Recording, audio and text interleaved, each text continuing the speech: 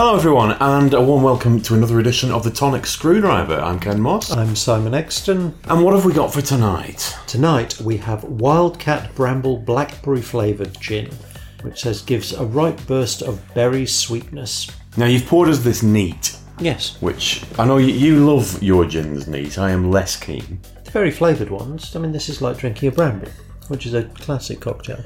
Oh no, I have to admit, that's quite nice, just neat. That one I'll give you. I am going to mix it with tonic to see how, just to compare and contrast, not because I don't. As I've said earlier, the smell of it actually reminds me of a medicine I used to have when I was little called Panadol. I don't know if you can still buy it. It's probably on the banned list by now, but...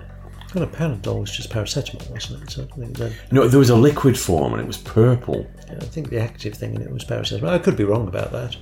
I think that's all it is, isn't it? Liquid paracetamol? Yeah, I thought it was a different version of Calpol. But that's how it smells. Anyway, see, I think it has quite a fruity smell. It smells a bit Ribena-ish. Yeah, I need to mix this.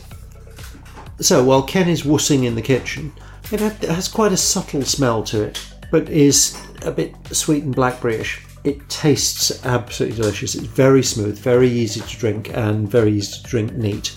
It tastes like a really well-made bramble cocktail. Has a little bit of an aftertaste, but it's a nice, sweet, blackberry-ish aftertaste to it. For all I've just criticised Ken for diluting it down, this would probably work very nicely as a kind of Kir Royale type of thing in a glass of something white and fizzy.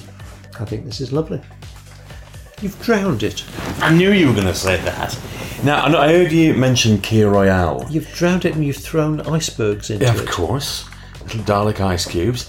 I agree with you. I think... Kir Royale is blackcurrant rather than blackberry. But I think this would work very well. Yeah, it does actually suggest that on the bottle. I think it's lovely just as is.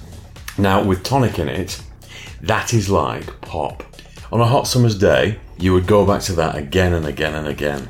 They're very easy to drink. Yeah, but I don't like gin that tastes like pop. I like pop that tastes like pop. I like gin that tastes like gin. Just for all that I go on about liking the sweeter, fruitier gins, this is actually a touch too sweet for me. There's just no pleasing something. There isn't. I'm a fussy beggar. But it's bloody nice. I'm going to give it a 4. I think that is very, very nice. Yes, it's a 4 from me as well. It's lovely. It's very well blended. It's easy to just sip away on neat. The reason I'm giving it a 4 rather than a 5 is that my personal preference isn't really for sipping gins like this. I like a proper gin with bite to it that you can put tonic in and still have it tasting like gin, not pop. I'll agree with you on that. That's sort of my gin preference. This is... I'm trying to decide what... Yeah, it doesn't really feel like you're having a gin. I like gin. I like gin to taste like gin. But no, a very nice drink. You wouldn't go far wrong with that on... as either a winter warmer, neat, or as a long drink in summer, cool and mixed. So, multi-purpose.